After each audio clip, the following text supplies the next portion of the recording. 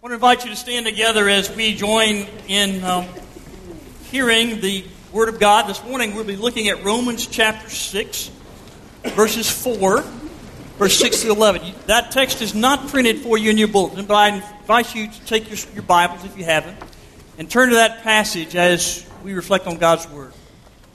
Hear the Word of God. Therefore we were buried together with Him through baptism into His death, so that just as Christ was raised from the dead through the glory of the Father, we too can walk in newness of life. This is what we know. The person that we used to be was crucified with Him in order to get rid of the corpse that had been controlled by sin. That way we wouldn't be slaves to sin anymore, because a person who has died has been freed from sin's power. But if we died with Christ, we have faith that we will also live with Him. We know that Christ has been raised from the dead, and He will never die again. Death no longer has power over Him. He died to sin once and for all with His death, but He lives for God with His life. In the same way, you also should consider yourselves dead to sin, but alive for God in Christ Jesus. This is the Word of God for the people of God. Thank you. Please be seated. There's an outline for your use this morning, and we hope that it'll be helpful as we look at God's Word together. Welcome to Easter. Worry, fear, hopelessness, death, you have no power here. You will not and you cannot break the spirit of the people who are here. Jesus Christ is alive, and He makes every person in here alive. It all started on the third day after the crucifixion of our Lord. Mary and some other women are making their way to the tomb early that Sunday morning. They don't expect anything. They're not hoping for anything other than for somebody to be there to help roll the stone away. They're going to anoint the body, which had not been permitted because it was Friday and the Sabbath. And so they make their way. When they get to the tomb, they are stunned, because they discover, to their amazement, that the stone that was rolled in front of the entrance to the tomb was now rolled to the side. They're not sure how that happened, but they don't see anyone, and so they walk in a little bit closer, and Mary looks inside the tomb, and it's empty. She concludes, understandably, that somebody has stolen the body. And so her heart breaks again. But then, she turns around to leave. There's Jesus standing in front of her, very much alive. And He calls her by name, Mary. Jesus walked out of the tomb that first Easter Sunday morning, and He has never gone back to it. And to this day, He continues to call people by their name. He calls you by your name.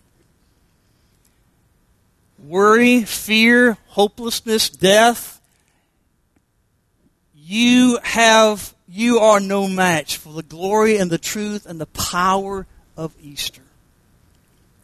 So this morning, welcome to Easter. And my prayer and hope for you is that you will hear Him speak your name, and you will experience the power of this day. For the last few Sundays, we have been talking about faith and how faith makes a difference in our lives. That faith in God, our relationship with Christ, this faith that we have is not some idle religious sentiment that provides some solace or comfort, but faith is a real, tangible experience and reality in our lives that makes a huge difference in every aspect of our life. And we've been looking at how it does that. And it's understandable that we conclude that conversation on Easter Sunday. You see, Easter has a powerful message about faith and about trust, about life and about death. But the story of Easter only has power for us, only has power in us and to us if we possess faith in God and faith in Christ. You see, without a personal faith, Easter is nothing more than an interesting religious story, but nothing more. In fact, a person without faith, Easter for them essentially is no different than Groundhog Day. It just doesn't matter. But for us who possess faith in this God, faith in Christ, faith elevates what Easter is about, helps us understand its message and its power. It enables us to see that it is the central truth around which our lives are wrapped. And so the question for today is the most important question of all that we've asked about faith. What difference does faith make in matters of life and death? Easter has a lot to say about life. It has a lot to say about death.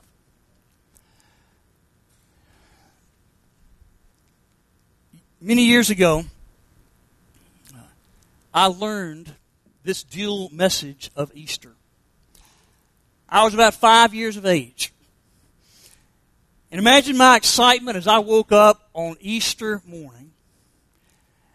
And in addition to the usual chocolate bunny and colored eggs in my basket, I found a tiny, little, real, living little baby duck. It was beautiful. Little yellow feathers and webbed feet. I was mesmerized by this little duck. And I loved the chocolate bunny, but it didn't hold a candle to the little duck. And I spent all Easter morning playing with that little duck. I told Daddy, I don't want to go to church today. Let me just stay here and play with my duck. And he wouldn't let me do that. And so all Easter day, I played with that little duck. It was a symbol of me of life. And boy, I loved it. Well, later that day, I learned a hard lesson about Presbyterians. You see, a few houses down from us lived the Presbyterian preacher. And he had a son named David, and we were both about 5 years of age. We were good friends up until that day. Now, I don't know if it was because David was jealous that he didn't get a baby duck, or if he just wanted to be mean, or if he just thought for some reason my baby duck needed to be baptized. But all of a sudden, my little duck went missing. And I looked all around the house. I looked in the front yard. I looked in the backyard. I couldn't find him anywhere. And finally, I ran around to the side of the house, and there was David with my little duck holding it under the water spigot turned on full force. My little duck didn't make it. I've not liked Presbyterians ever since.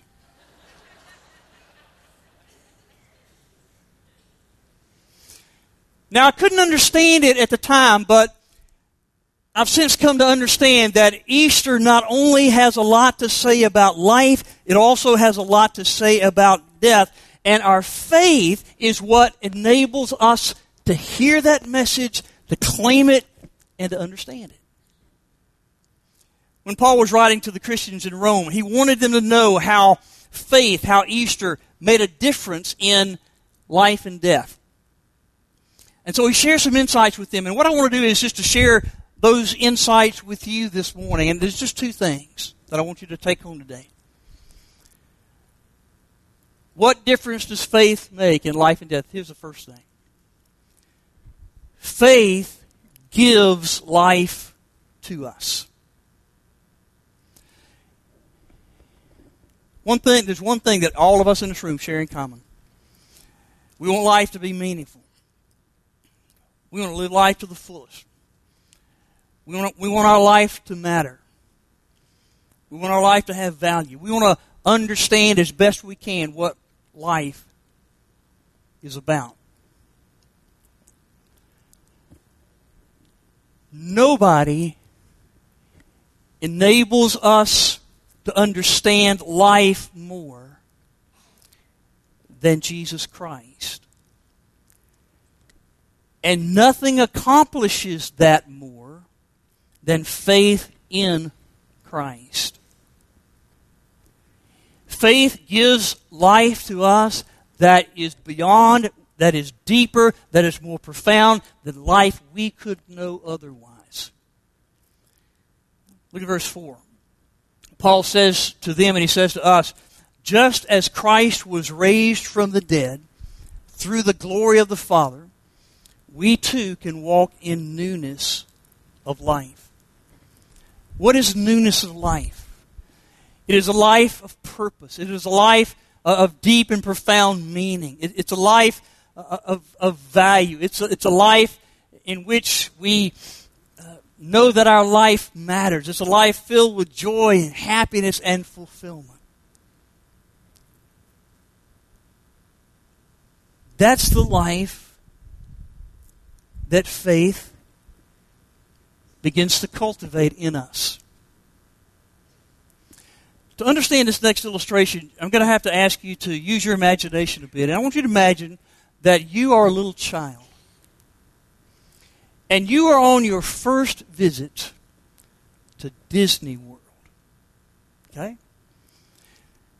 Now you're in Disney World and you're walking around and the rides, the sounds, it's all just spectacular. This is incredible. You have never experienced anything so remarkable in your life. You are happier than you have ever been. Now,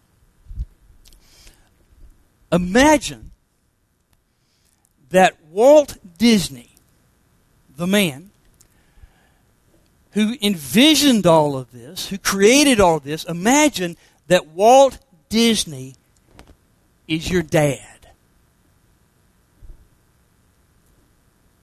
He takes you around the park. And suddenly, this is no longer a theme park. This is now your backyard. You get to ride every ride that you want to ride. You get to go behind the scenes to see how all the rides function and how they were created. You get to go behind the scenes of all the shows and meet the people. All the other kids have to stand in line and hope to see Snow White and Cinderella. You know them on a first-name basis. You hang out with them and Pluto and Mickey all the time. Listen, because Walt Disney is your dad, you have some special privileges. You don't have to stay in that little boat when you're in that ride. It's a small, small world. You can get out of that boat. And you can walk all around up among those characters, you know. Hey, did you ever want to do that? It is an amazing experience. You don't have to pay for anything because the place belongs to your dad. And that means it belongs to you. You're able to experience Disney World more intimately, more incredibly than anybody else. Why? Your dad owns it. He created it. He knows it better than anybody else. Now, that's something of how faith works in our life when it comes to experiencing life in this world. You see, you experience life deeper. You experience it with greater joy and understanding because faith tells you that this is my Father's world. Oh, let me ne'er forget that though the wrong seems oft so strong, God is the ruler yet. This is my Father's world. Why should my heart be sad?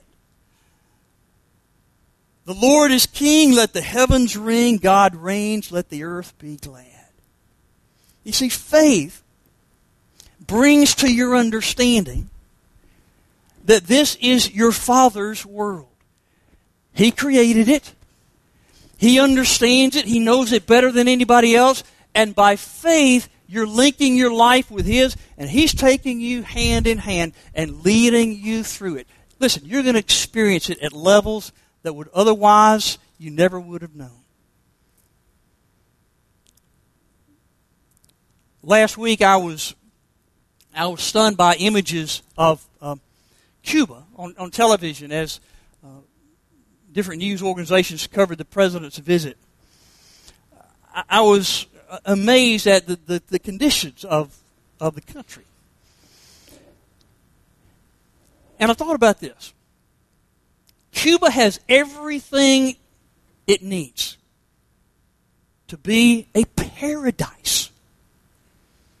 Tropical weather, crystal clear ocean, beautiful white sandy beaches, fertile soil to grow crops and food. It's got everything it needs to be paradise, but it is basically an island prison. Its infrastructure is collapsing. Its streets and its buildings are deplorable. Why? Because of the one in charge and policies that have resulted in that land never becoming what it could be. Let me tell you, when life was given to you, whenever it was intended that life would become full and beautiful and lived with purpose and value and depth. Whether or not that happens depends on who's in charge. If you're in charge of your life, if you're directing, if you're sitting at the throne of your heart and your life, you are possibly risking understanding the very meaning and purpose of life as it's meant to be. When Jesus is put in charge and you live by faith in Him, life will be experienced as it's meant to be. Not perfect, but purposeful. Not empty, but full. Not shallow, but deeply satisfying. Not pain-free, but empowered to get you through times of pain. You see, the quest for life begins and ends in Jesus Christ. And the depth to which you experience life depends upon the depth of your faith in Him. E. Stanley Jones was a great missionary to India years ago. And he tells of one day a doctor who was dying. A friend of the doctor, another doctor, himself a Christian, sat next to this man's bedside and talked to him about Jesus and encouraged him to surrender his heart and make Christ Lord of his life. And as the Christian doctor was sharing with his friend, the dying man listened intently, and it was obvious that the witness was making a difference. And then it's as though a light went off in his head, and the dying man said this: all my life I have been bothered by what to believe. And now I see it is whom to trust. Oh, that we might come to understand that by faith in the prime of our life rather than in the final moments of life. So that's the first thing I want to say to you this morning. Faith brings life, gives life to us. And here's the second thing Paul says. Faith takes death from us. No sooner has Paul talked about this newness of life that we can experience than he talks about, he offers them good news about death. Look what he says in verse 9. We know that Christ has been raised from the dead, and he will never die again. Death no longer has power over him. And then later Jesus would remind us that neither does death have power over us. And he said, I am the resurrection and the life. Those who believe in me, though they die, yet shall they live, and whosoever lives and believes in me will never die. Larry King is a celebrity in the news media, and recently he was giving an interview to the New York Times magazine. And in that interview, he confessed his obsession with death. He fears it. He's in panic of it. He talks about it all the time. He's so anxious about death that he's currently taking high-growth hormones 4 times a day just to extend his life as long as possible. But that's not all he's done.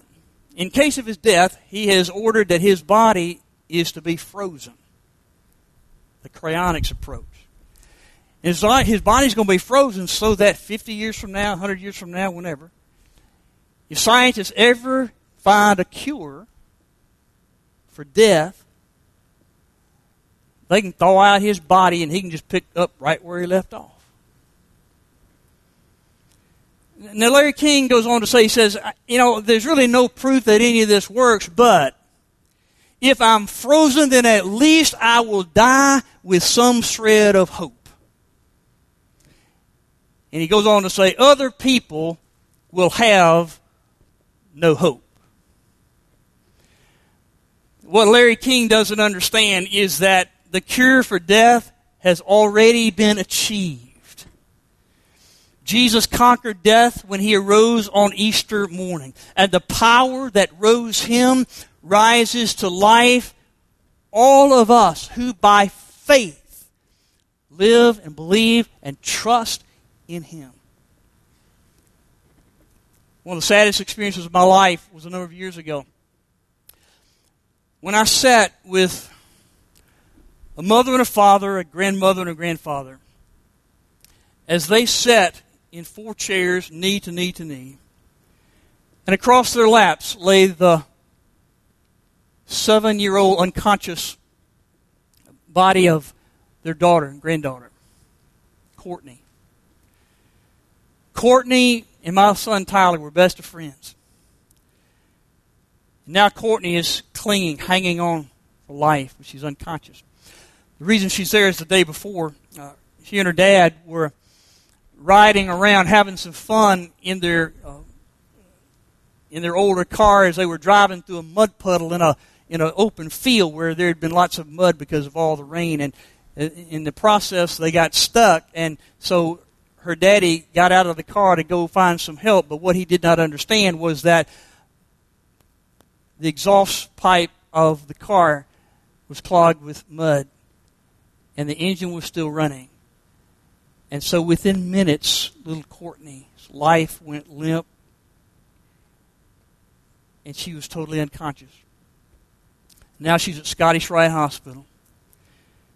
There's no hope, the doctors tell us. She has no brain function. And so those four people, with that little girl stretched across their lap, they stroked her hair, they kissed her cheeks, they caressed her hands, and they just waited for her to die.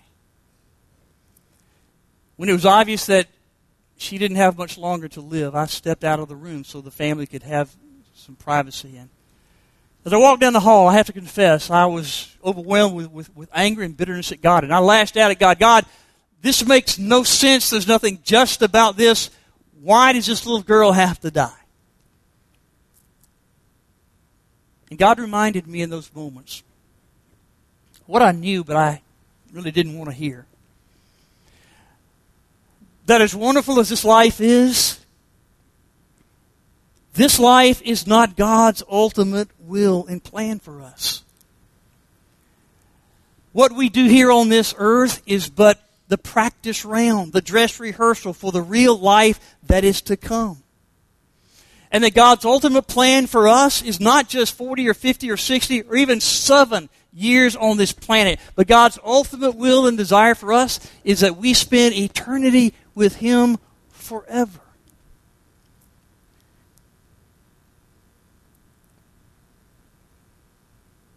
In only a matter of a few more minutes, Courtney's heart stopped beating. She took her last breath and she was gone.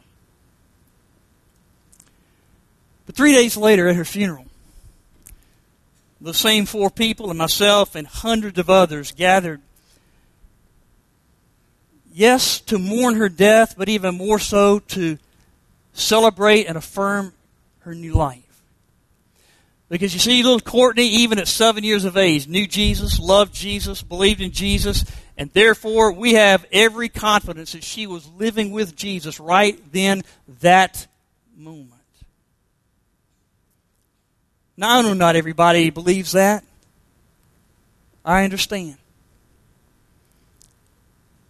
But our faith does not depend on what others say. Our faith depends on what Jesus said. And what He said was pretty clear. Those who live and believe in me will never die.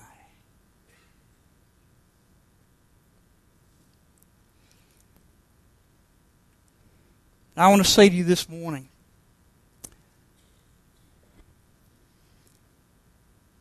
you may have loved ones who have died in the Lord. This Easter morning, I want you to hear this. They are more alive today than you are. They are no longer with you, but they are with Christ. Faith has taken death from them, and they are more alive today than ever. Don't take my word for it. Take His. And what Christ has done for them, one day He will do for you.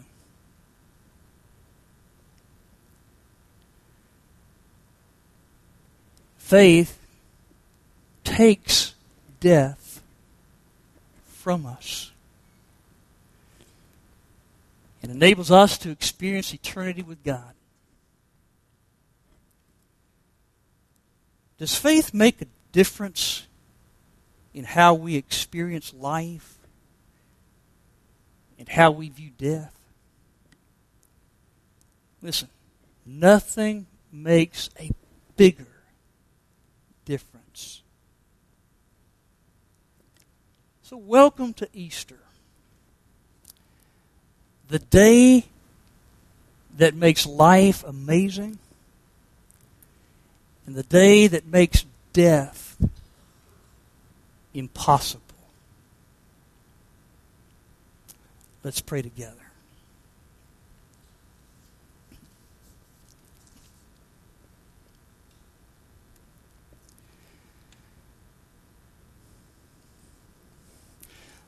Lord, perhaps the masses of people today, and maybe some perhaps here, Easter will be an interesting story, but nothing more. Because it's only by faith that its message can be heard and understood and comprehended and applied to our life.